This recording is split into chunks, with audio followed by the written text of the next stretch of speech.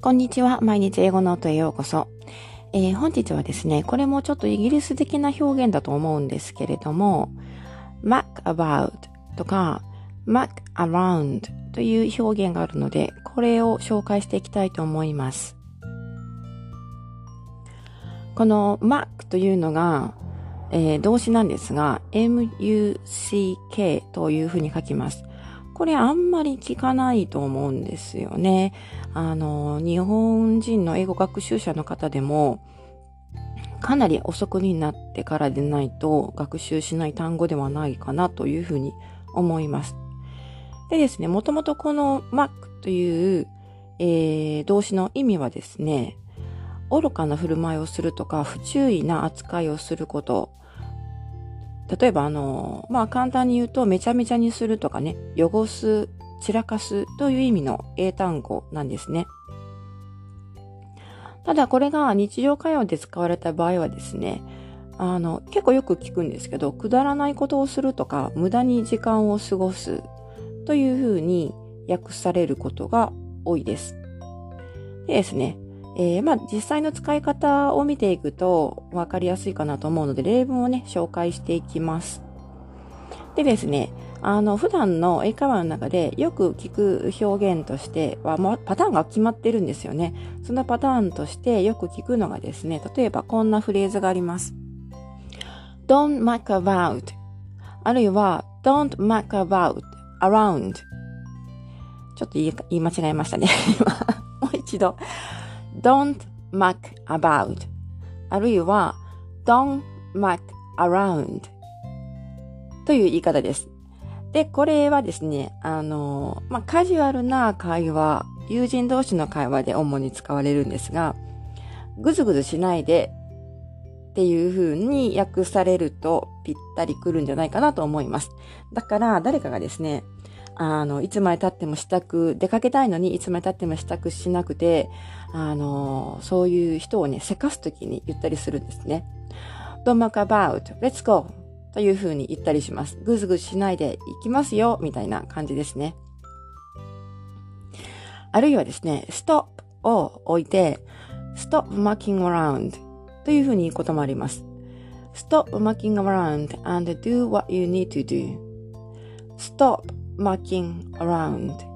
and do what you need to do. ぐずぐずしてないでとかぐだぐだやってないでやるべきことをやりなさいという、少々きつい表現ですね。はい。だから割とですね、あんまりポジティブな表現ではないんですよね。ネガティブな意味として使われることが多いんですけれども、あとはですね、これはdon't とか stop とかっていう風に使って、相手に対して、ぐずぐずしないでさっさとしなさいみたいな意味で言うんですが、あとはですね、別の第三人物に対して、あいつはただふざけてただけだとか、いつもね、ぐだぐだしてるんだよ、みたいな感じで言うこともあります。例えばこういう風な例文を作ってみました。He was just mucking about. He didn't mean anything. He was just mucking about. He didn't mean anything.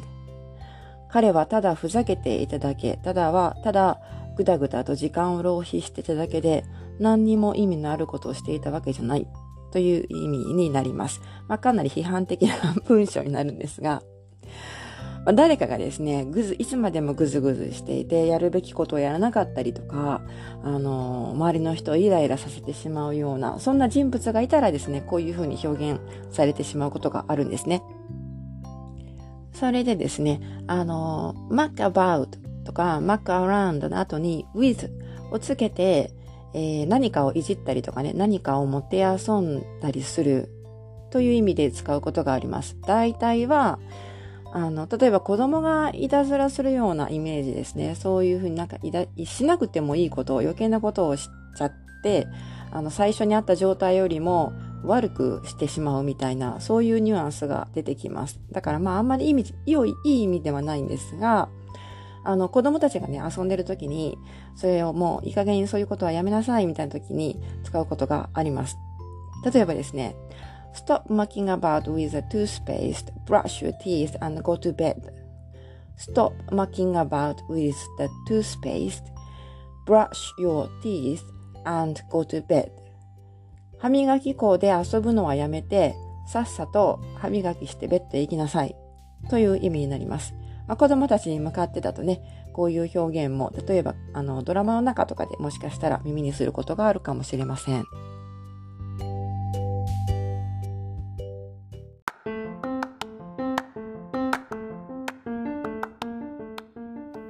はい。というわけで今回は muck about あるいは muck around という言い方について、紹介してみました。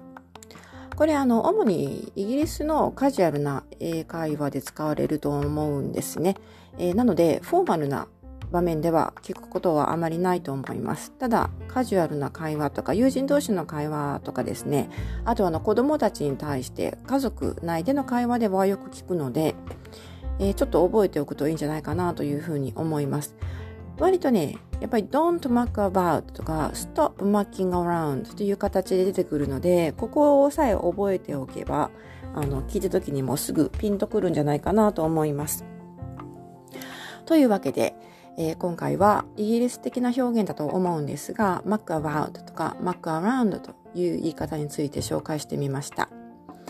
はい。というわけで今回もですね、放送内で紹介した例文はすべてブログの方に掲載しています。今回この放送内で紹介しきれなかった例文とかもあるので、もしよかったらそちらの方をご覧になって、より理解を深めていただければと思います。というわけで今回も最後までありがとうございました。また次回お楽しみに。